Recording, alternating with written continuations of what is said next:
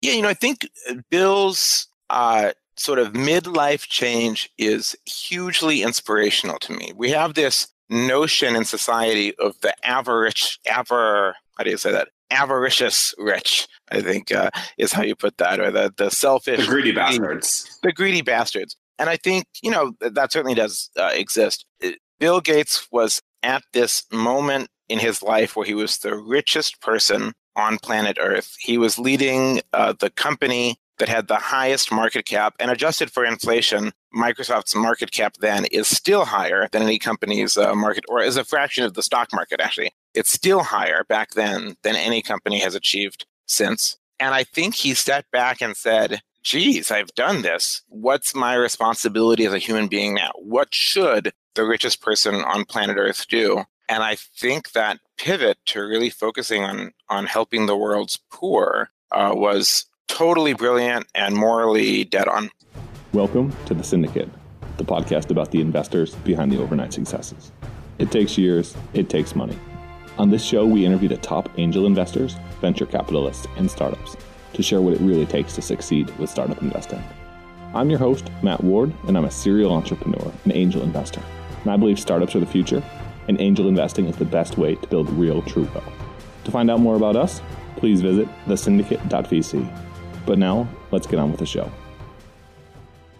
Shipping can be complicated with the uncertainty of cost and which carrier to use, plus tracking all of your packages. It can be a monster of a headache when it comes to time and money. That's why Send Pro Online and Pitney Bowes is sponsoring the Syndicate podcast. They're helping e-commerce companies and merchants to easily save time and money, compare rates, and do a better, more effective job of getting their products to customers without throwing away all the margins on shipping. If you go to pb.com/angel, you can find out more details, get a free 30-day trial, and a free 10-pound scale so that you never overpay on shipping. Again, that's pb.com/angel for more details and to sign up for that free trial. Enjoy. You've had a very interesting career, and I wanted to start out with what's been the highlight of your career? Oh my gosh. I think I've been privileged to be in the right place and right time to make an impact, or at least to work on stuff that touches millions, potentially billions of people. And I don't think that's because I'm special. I got hired out of college at Microsoft. And when you're in a company like that, the decisions you make have scale. And so I consider that a real privilege and great fortune. And since being a computer programmer, you've really expanded a bit. Now you're into life sciences. You're Singularity University's clean tech chair. How did you get such a expansive experience? Because what's the story here? What's the 30,000 foot overview? Well, the story is I'm not sure what I'm going to be when I grow up. I might just never grow up. I've always been fascinated by the future and by technology. I grew up reading science fiction and just really thinking about how science and technology can change the world. And so I quit Microsoft twice. The most recent time was almost a decade ago now. And so when I quit once, I founded a tech startup. The dot-bomb happened. I didn't know what to do, so I wrote a book about science I was seeing. I would just read scientific papers for fun. And I saw this technology coming down the pipe that could augment people, make people cyborgs, make people smarter, slow down the aging process. So I wrote a book about that. Went back to Microsoft, did a bunch of stuff in internet search, machine learning, what we call big data and cloud computing now, and then decided to do something else. And along the way, I fell in love with the planet. I really hadn't been an environmentalist at all, but I just sort of fell in love with water. I'm a scuba diver and snorkeler and lifeguard. And that led me down the road of looking at solutions to environmental problems. And that really led me to energy. And somewhere along that path, I turned some of my the research I had done for my first book on human enhancement into a series of science fiction novels. And that's also a great excuse to learn about and pontificate about all sorts of technologies and scientific areas. So I'm a dilettante. An ADD overachiever that's achieved incredible things. I love it. As someone who likes to hop into different projects, that's perfect. I wanna figure out why that happened. Before we get into the what, I want to figure out why. So what was it that inspired you when you were younger? You said you liked sci-fi. Was that the kicker? Maybe. So I'm an immigrant kid. My folks came to the U.S. from Egypt when I was 3 years old. And they fought to stay. It was legally incredibly challenging, but eventually, legally stayed in the U.S. And I grew up here, and that changed my life. But so I grew up sort of absorbing pop culture. Like at age 3, I spoke zero English whatsoever. And so it was probably cartoons like Voltron and things like that that influenced my very, very young brain. And that led me into science fiction. And science fiction, I think, is really the literature of ideas. It's the literature where you talk about how could the world change. And that spurred my interest in science and technology. And that brings you here. So you come out of school, you joined Microsoft, an incredibly promising company. What year was this? 1995. 1995. So can you date us a little bit for that? It's like the iPhone was 13 years ago. What was 1995 other than Windows 95? Yeah, so I joined in January of 1995, mid-January. And at the time, it was Windows 3.1 was out. The old style Mac operating systems, pre-OS X. No tablets, no smartphones, really. I mean, there actually was Windows for a pen. I worked on that in college, actually, believe it or not, or software for that. So it was sort of the Mac versus PC battle, all client-side computing, Office productivity, Excel, Access databases, that sort of thing. So the first thing I did was work on shipping email functionality in Windows 95 that shipped in August. So that was my first understanding that, even though I came onto that project late, that little changes that I made in that email client, would go on to affect the experience of a billion people. I was like, wow, okay, I better take this seriously, A. And B, technology is this incredible, scalable lever or tool set by which you can change the lives of billions of people. And that's really compelling. What was it like working with Gates? I know Jobs was quite hard, and I've heard similar things about Gates. By the time I started working with Gates, it was really 2003 or 4. And by that point, I think he had mellowed a lot. In his younger days, Legends of Bill, yelling at people and being mean in meetings. I was in a lot of meetings. I was in at least a couple dozen meetings with Bill, including some one-on-one conversations when necessary. And I think I saw him raise his voice once. So he had matured, I think, both as a manager and a human being. By that point, he was still is a wicked smart human being. He would give us input on our ideas and plans in search that sometimes I didn't really understand the impact of or the importance of what he was saying for a year or two later. Then it's like, oh my gosh, that's what Bill was saying back then. So a pretty impressive human being. Incredibly, especially considering what he built and then how he's been able to leverage that for good. That's something that I think a lot of tech giants need to be learning from. Yeah, I think Bill's sort of midlife change is hugely inspirational to me. We have this notion in society of the avaricious rich, I think is how you put that, or the selfish. The greedy bastards. The greedy bastards. And I think, that certainly does exist. Bill Gates was at this moment in his life where he was the richest person on planet Earth. He was leading the company that had the highest market cap, and adjusted for inflation, Microsoft's market cap then is still higher than any company's market, or as a fraction of the stock market, actually. It's still higher back then than any company has achieved since. And I think he stepped back and said, geez, I've done this. What's my responsibility as a human being now? What should the richest person on planet Earth do? And I think that pivot to really focusing on helping the world's poor was totally brilliant and morally dead on. You made a big pivot around the same time. Why? I spent 13 years at Microsoft in 2 stints. I ran a tech startup that bombed, actually. I mean, the bubble burst around when we were getting going. And I think I just wanted to try something new for a little bit. And when I left Microsoft the second time around 2009, my idea was to write some books. And if it didn't work out, honestly, I had sort of the privilege and good fortune of having had a career in tech. So I knew I could go back and get a tech job. That's something that most people setting out on their own don't have, that sort of fallback option. But fortunately for me, it did work. People liked my sci-fi, my book on clean energy and innovation to save the planet, started me down the road of speaking and angel investing. And so a whole new career took off. But without that platform of economic security, of having a nest egg from Microsoft and knowing that I was employable in tech, I probably wouldn't have taken that risk. There are two ways I could take this, both the immigrant route and the having the nest egg or the security net, which are both political, but not the incredibly interesting part about you. We'll get to those later. But what I want to ask you about now is you become an author, both nonfiction and sci-fi. What's the dichotomy of that like? Oh, goodness. So both types of books, actually, if you do it well, you're smarter at the end of writing the book than you were at the beginning. I set out to write a book about innovating in energy, food, water, saving the planet, because I thought I knew some stuff. I'd done a lot of research. But it turns out by the time I'd finished the book, I knew so much more than I had when I started. So that's fun and compelling. But there's a different kind of experience that readers have. And what I found is that my science fiction moves people emotionally a lot more than any nonfiction. So nobody ever comes up to me and says, damn you, you kept me up till 3 a.m. reading your nonfiction book. But they do that with my sci-fi. So that's also pretty interesting. Humans aren't really wired for data or evidence, or not, at least not for statistics.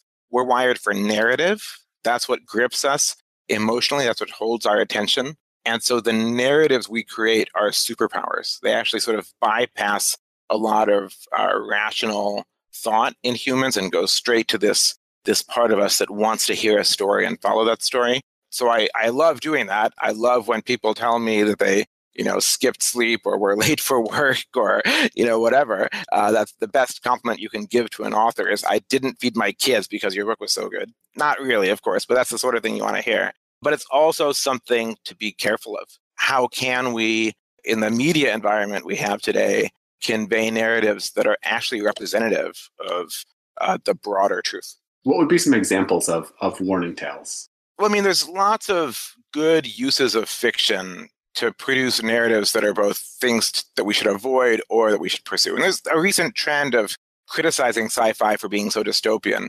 But if you read 1984 or something like that, it effectively was warning us that information technology could be used to manipulate the masses. And I think that's very, very useful. I think actually, even as sort of messed up as the media landscape and fake news and so on is today, it's nothing like what 1984 posited. And I think that's partially because a story like 1984 inoculated us against government control of the media. Yeah, the sci-fi plays such an important role. And I think there is that big importance of knowing it's not true, but knowing it could be. That differs from the problems today with media. So how did your life change after you wrote the books? It put me on a different sort of profile, I would say. Working in a big company, if you're not the CEO or one of the top executives, you can have a massive impact. People don't really know who you are. And in a way, writing books, you have less capability.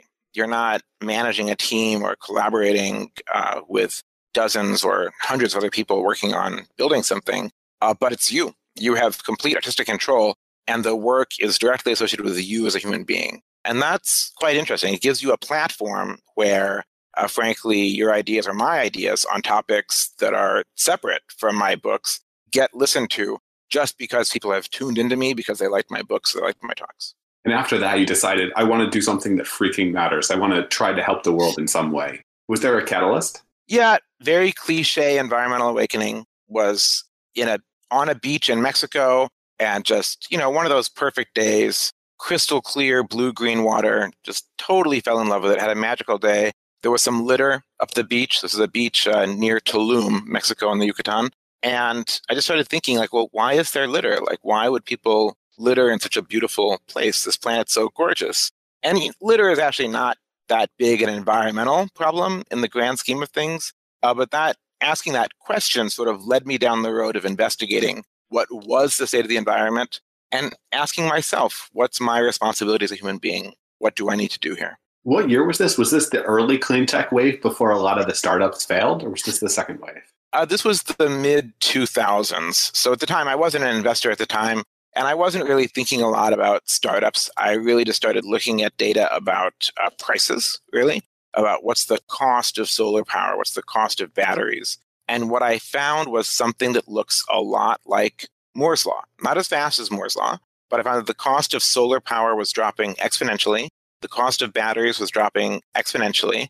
And I put those in Excel and charted it out and said, my goodness, I think around 2015, we'll start to see solar power in some parts of the world cheaper than coal. And at the time, when I wrote that as an article for Scientific American around 2011, people thought I was crazy.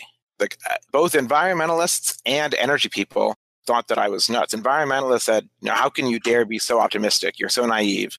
And energy people said, how can you be so foolish? Energy doesn't work like that, tech boy. You're so naive. And it turns out, I was wrong. I was a little bit too pessimistic. The actual decline in the price of solar and of batteries has been a little bit faster than I forecast then.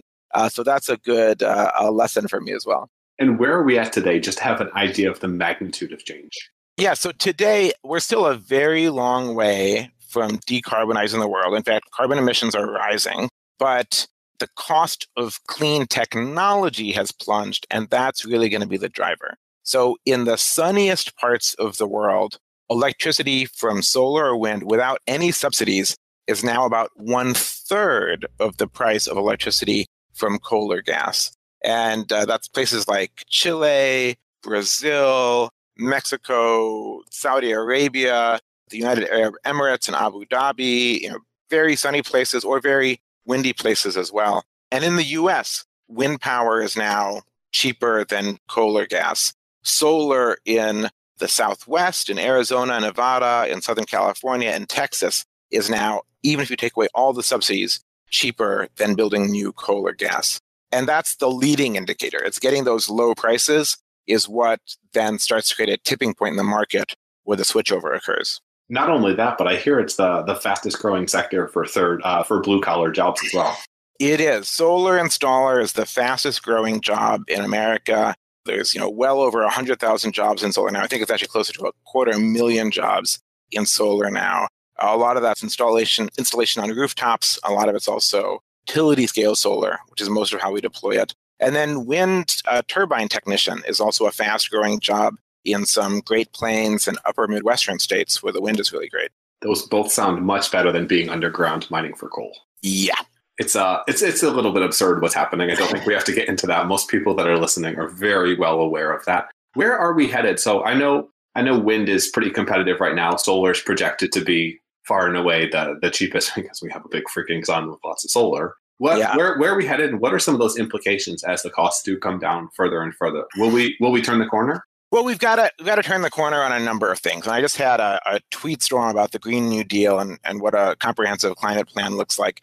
We've got to solve electricity, about a quarter of our emissions. We've got to solve transportation, about a quarter of the world's emissions.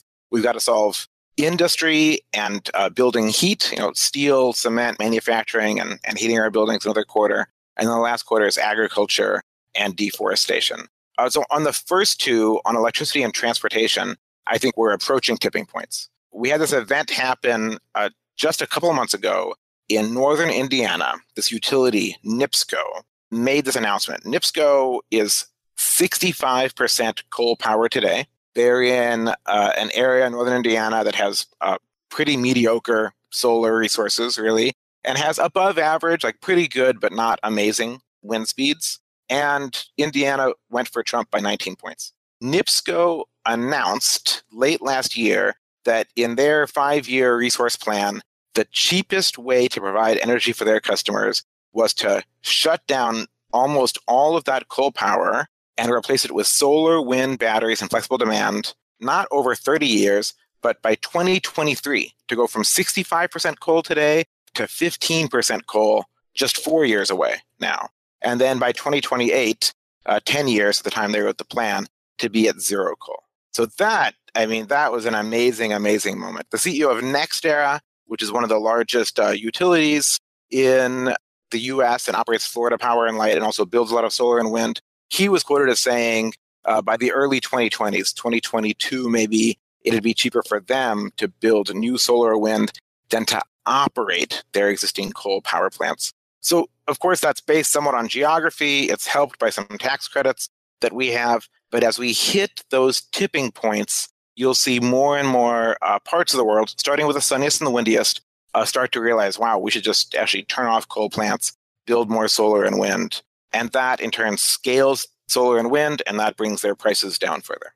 I know this was one of the fears that China had recently started building more coal. Can you comment on that? There's some ambiguous stuff there, but there was some satellite imagery saying that it looks like some coal power plants that the Chinese government had ordered shut down or canceled, not even shut down, canceled, like they shouldn't finish the construction, had restarted construction. I think there's 2 or 3 things happening there. One is the Chinese central government doesn't always have great control over what the provinces do, believe it or not. 2 is the dates of that satellite imagery actually sort of are before the most aggressive wave of coal plant cancellations in China. But net, even if some of those are restarting, like the number of coal power plants that were in the pipeline in China or in India 5 years ago has shrunk by at least 3/4.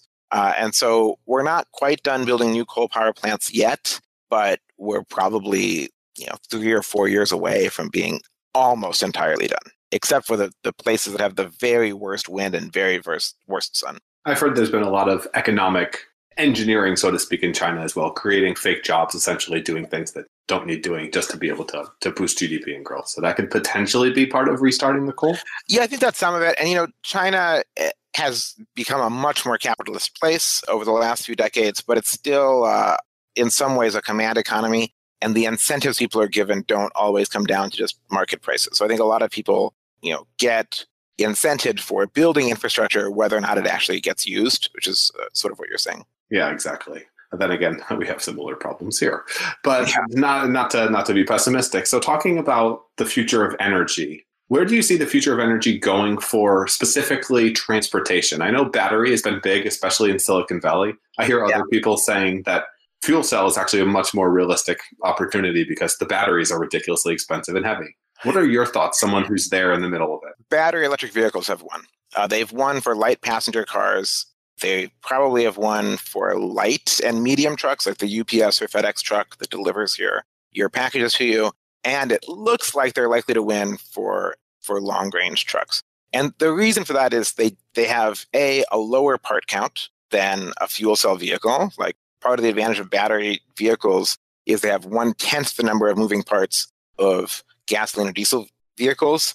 And putting in a fuel cell and hydrogen storage and so on doesn't get you all the way back to the part count of a gasoline vehicle, but it adds a bunch of pumps and containment, and you still have to have a battery because the fuel cell can't easily go up and down in power output.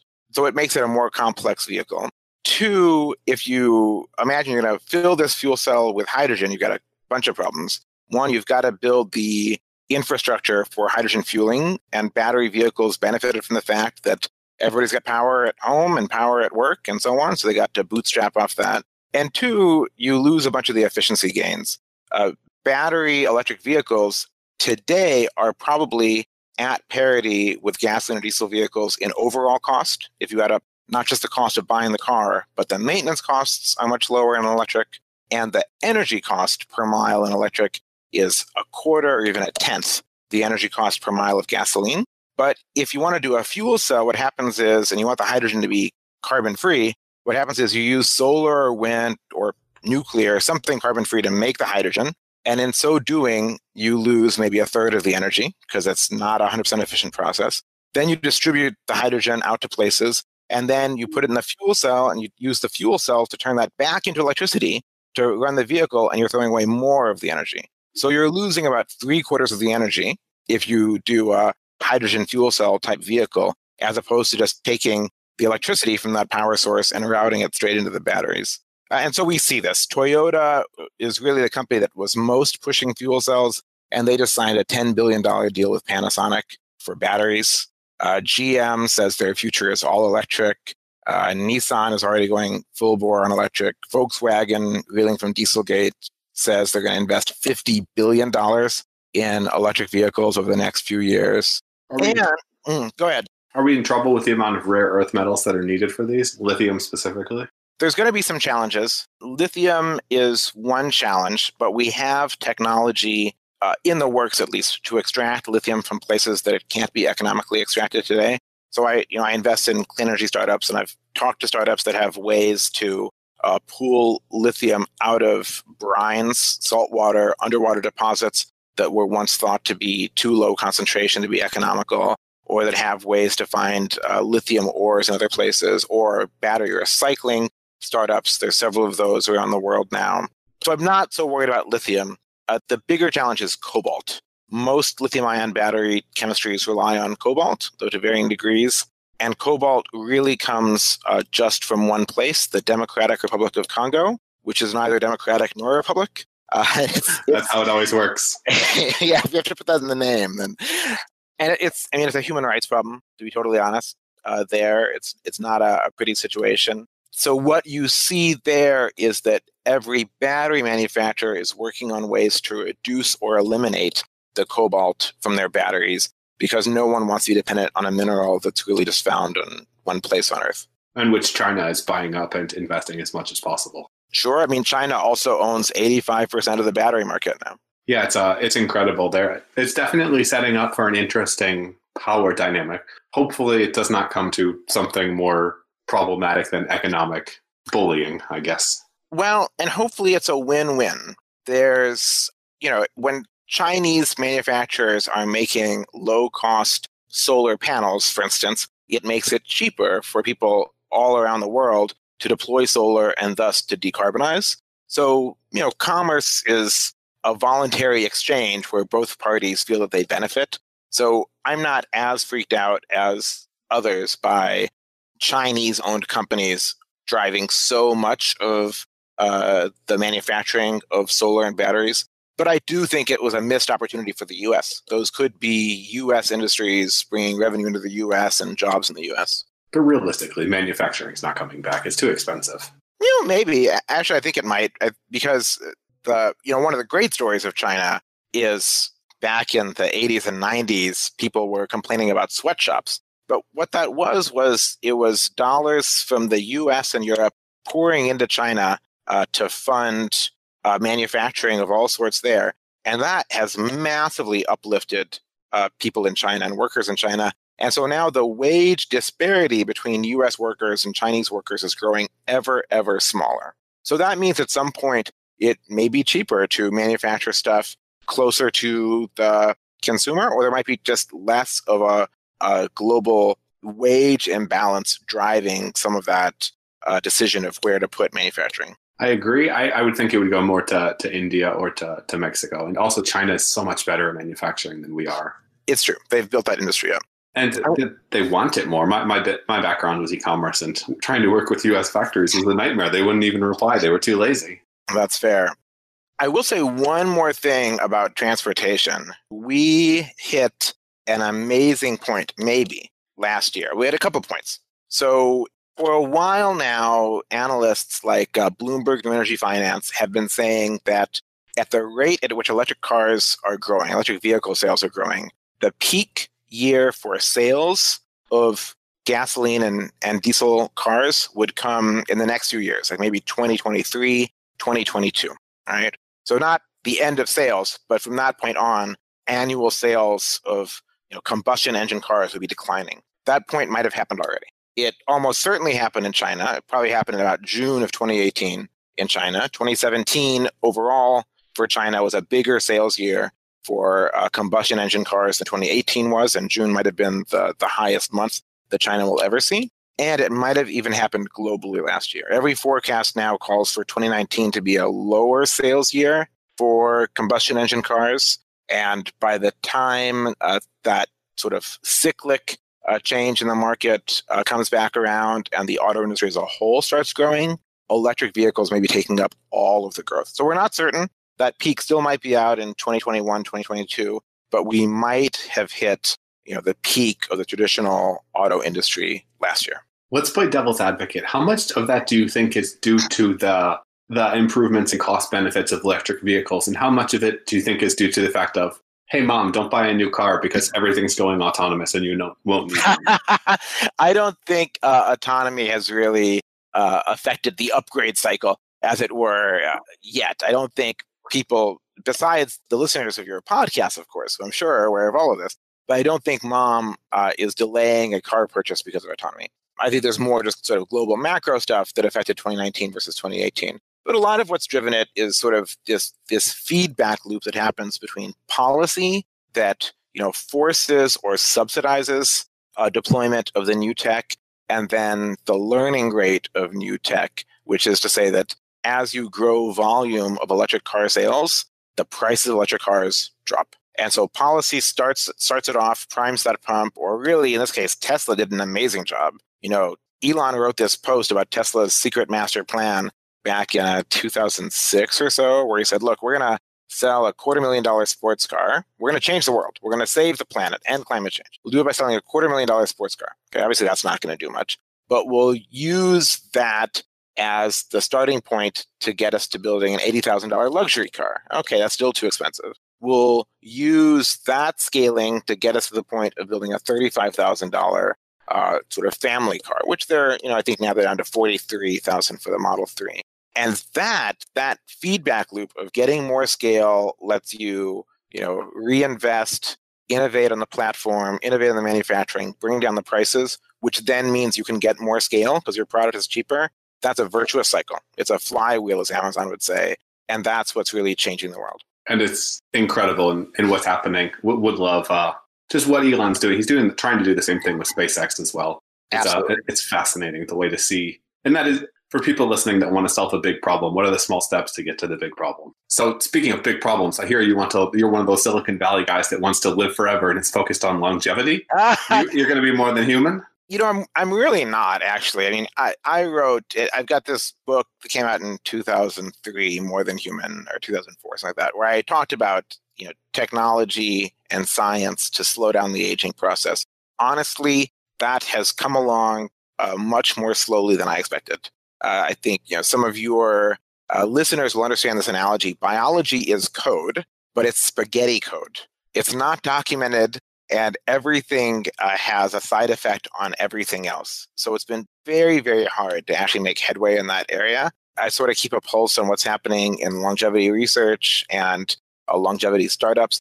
And most of what's out there that's pitched to the public as longevity is really like increasing health span, lowering your odds of dying up to a certain point. So I think we're going to see, people, especially in fairly affluent countries, or people who are affluent themselves, living increasingly to 90, 100, 105, and living with more vitality, living younger with more health, more independence.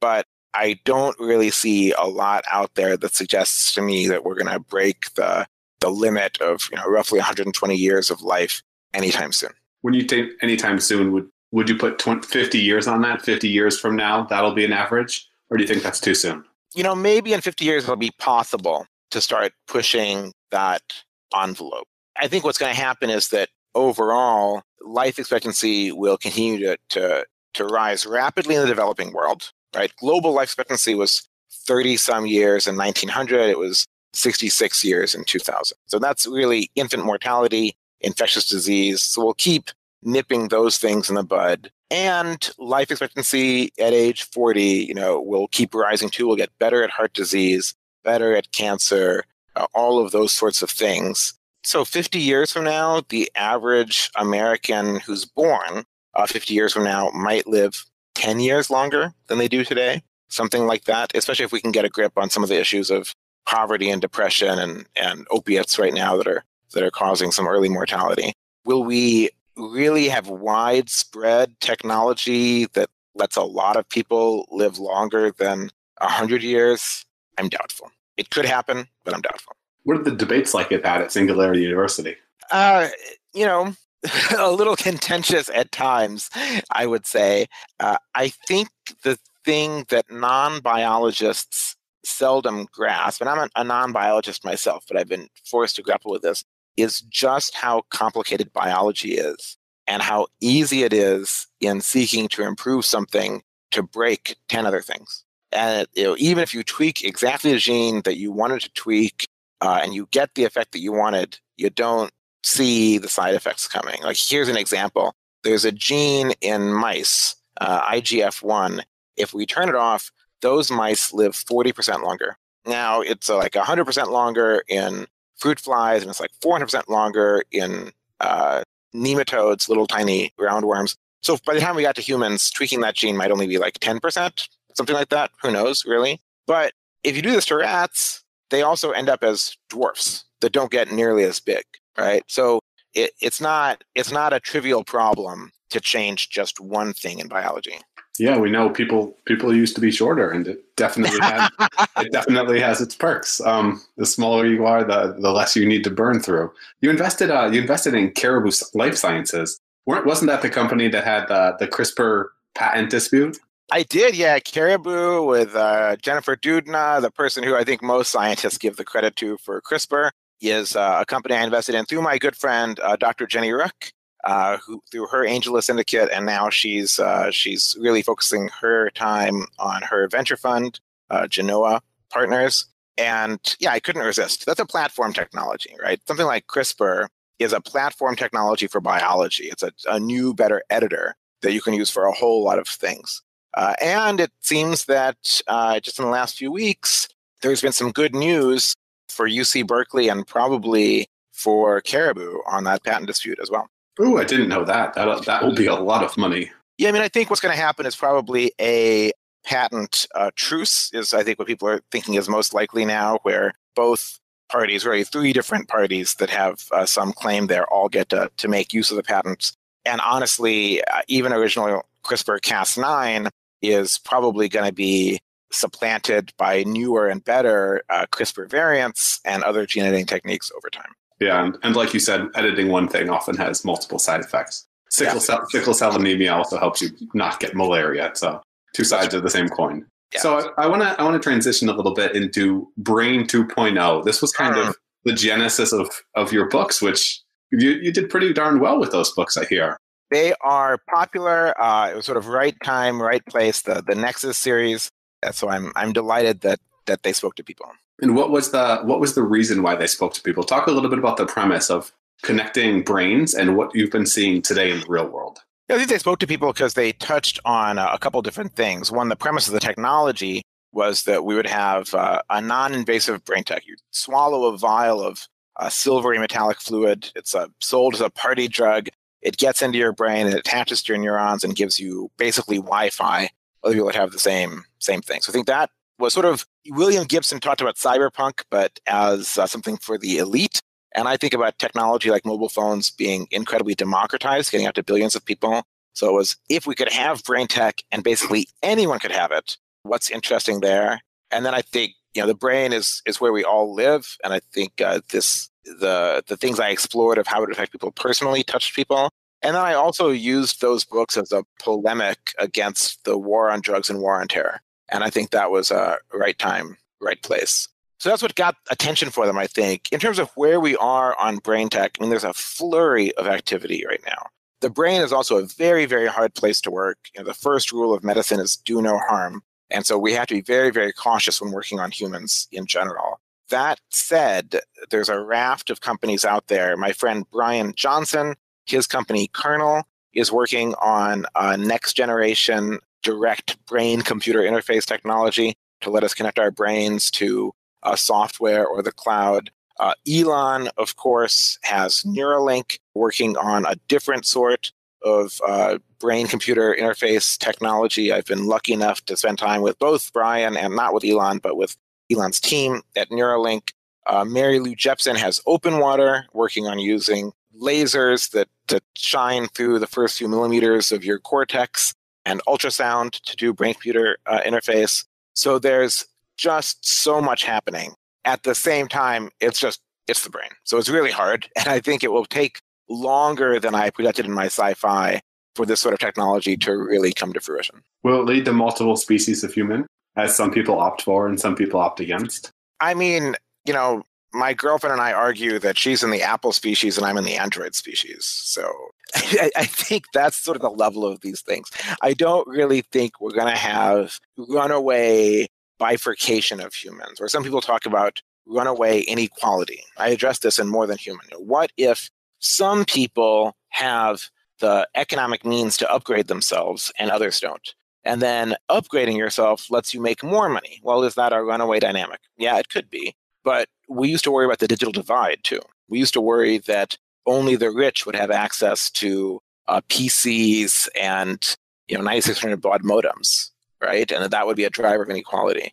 But overwhelmingly, digital technology has been a driver of more equality of opportunity, not more inequality. On a global basis, but not on a local basis. So on a local basis, I think there's really sort of three different parts of this. One is on the people who are consuming the technology, what does it do to the rich and to the poor? And I would say on a local basis, there's a case to be made in the US that the cheap, ubiquitous digital tech uplifts people who are low income more than it does people who are high income, or it levels that playing ground. If, 20 years ago, if you were quite wealthy, you could have access to a Bloomberg trading terminal and have access to all these information sources. We'd have to pay through the nose for it. Now, anybody in America with a smartphone has it. So it's leveled that playing field.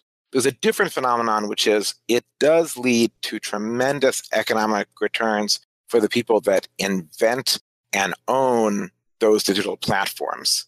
And that's really because of network effects. That's because that if you create something digital, and especially if it has a network effect, you can scale it to a gigantic audience in a way that we couldn't scale old jobs. If you were a factory worker, or if you were even a playwright or an actor in the era of just plays or theater, there's a limit to how many people you could reach. Once we had movies and one actor could reach 1 billion people, then you had this, huge inequality among actors and a concentration of the wealth of actors going to just the ones that were big blockbuster stars.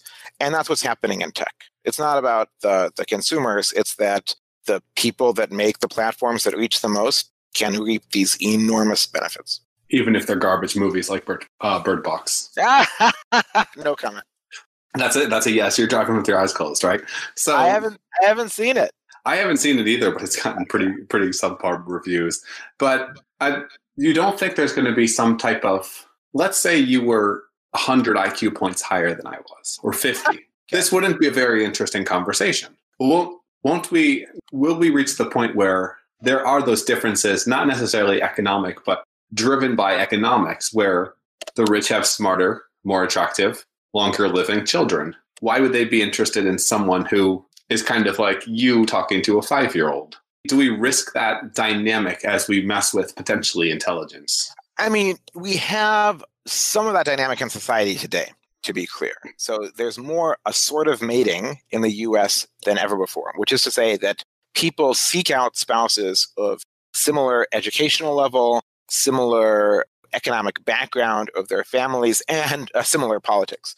And that's a stronger force in the US than it is today. And if you look at what's happening in education in the US, family background is the number one predictor. Kids from families in the bottom 20% by income enter school 2 years behind kids in the top 20% at first grade. And they stay that far behind throughout their schooling career. It's the impact of that is the differences in educational outcomes are less about how good the schools are and more about what's the home environment that you have. So that exists today, and I think that's a problem society ought to be working on. And I'm actually optimistic about digital tech for transforming that. If you look at some of the apps that cost a few bucks or are free that you can get on a tablet, you've got apps for little kids that are, really immersive, that are teaching them to read and do math and teaching them science and so on. And so I actually have some hope that whether or not we get universal pre-K, we have this opportunity through technology to level that playing ground. Right? Now, bring it back to what you're talking about with genetic engineering or brain-computer interfaces. I'm super dubious that will drive more change. Like, parents are so conservative about things they do with their kids. You ask any parent what they want for their kid when they're pregnant, they'll just say, we want a healthy kid, right? Any genetic edit, as we were talking about before, has all these risks. And so what parent is going to do something? Let's say we want to boost their intelligence. Well, the single allele, the single gene we know of that has the highest correlation with IQ is an allele of the COMT gene. And it maybe accounts for, maybe a couple IQ points, for like, a couple percent of the deviation or the distribution in IQ in humans. Great, let's boost it. Well, the version of that, the allele of that gives the greatest odds of higher IQ also increases your risk of schizophrenia. So how many parents are going to do that? Not many. More broadly, if you look at the evolution of tech, when I give talks, I show this image from the film Wall Street, where Michael Douglas, who's the rapacious billionaire that you love to hate, to show how rich he is, they've got this scene filmed with him and his mobile phone, and it's like the size of a brick. It's a Motorola Dynatac. It would cost about 10 grand in today's money, and nobody today would buy it. So what happens is that the rich pay through the nose to be early adopters, and a couple years later, new ways of technology show up that are both better, that give more benefits, and are cheaper. So to me, that's a democratizing effect, and that's a leveling of the playing field rather than a concentration of wealth. I agree, as long as it's not layering technology. If it's layering technology that built upon a previous version, there could be problems. Yeah, that could be. Even so, stuff gets cheaper and cheaper and cheaper. So you have my friend Peter Diamandis at Singularity likes to say that a tribesman in rural Africa with a smartphone has more access to information than Ronald Reagan did when he was president of the wealthiest and most powerful country on planet Earth. Right? That's a tremendous sea change, and that's what happens with technology. What trends or technologies are you most excited or interested in these days? Well, obviously, clean tech, solar, wind, batteries, digital layers on top of that. Platform technologies in biology, like CRISPR, platform technologies in materials genome, and things like that. But really, if I ask, what's having the greatest impact worldwide, it's really this spread of smart, super capable, super cheap mobile devices that connect to AI in the cloud. That's what is going to put this gigantic amount of power in the hands of billions of people. I mean, we're on the verge, basically getting to real-time speech translation. So you can imagine that, today, maybe 3 billion people have used the internet. You can imagine in 10 years, almost every adult on planet Earth has a smart device, whether it's a smartphone or AR glasses, I don't know, that has a camera, that has video and audio, that has super high-speed internet, and they can access all of the world's information, or an awful lot of it, all of the MIT's coursework, and have it real-time translated into their language. And that gives me chills. And to have conversations with others as well, which infinitely expounds upon that. What are you worried about most? Well, I'm a naive optimist sometimes. I think I'm a cynical optimist. But I have always believed that greater connectivity would drive greater empathy and greater compassion. And I think it will. I think, as you were saying about conversing, I think if we could have real-time speech translation of people from other cultures, we might have more cross-cultural empathy. At the same time, we've always known that the internet let little subcultures form that didn't have critical mass. When I was in college, it was clear that internet news groups in the early days of the web were letting goths. Maybe there was one kid in the single rural town who felt a little out of place, and that kid could find his or her tribe online and feel connected to them, which is awesome. But it's also letting tribes of hate form and amplifying their voices. And that concerns me. I still think empathy is winning. I think if you look at polls and surveys, America is moving to the left, despite what's happened in elections. And especially younger generations are tremendously more tolerant than older ones. But small pockets of angry people can spread a lot of vitriol and incite a lot of negative action using these same digital platforms that can bring us together. Twitter's a cesspool. How do we fix something? Or the dynamic like that is basically the problem. Something like that. And if I had a solution for that, that'd be $1 billion value. So I don't think I do as of yet. It'd be $1 billion value, or more likely, it would probably be free. It would probably be something that couldn't focus on money. That may, in fact, be the problem. Yeah, value and cost are different. It might be $1 trillion value that's not monetizable. Exactly. Like the guy who gave up the patent for whatever, the cure for pneumonia, just because it's the right thing to do. What's the most interesting thing you've seen in the last week?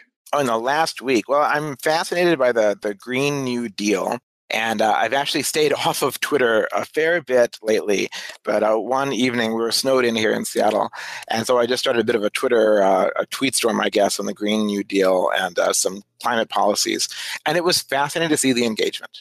Twitter is not just a cesspool. It's actually a place where ideas can spread, experts can intersect, ordinary people can get engaged.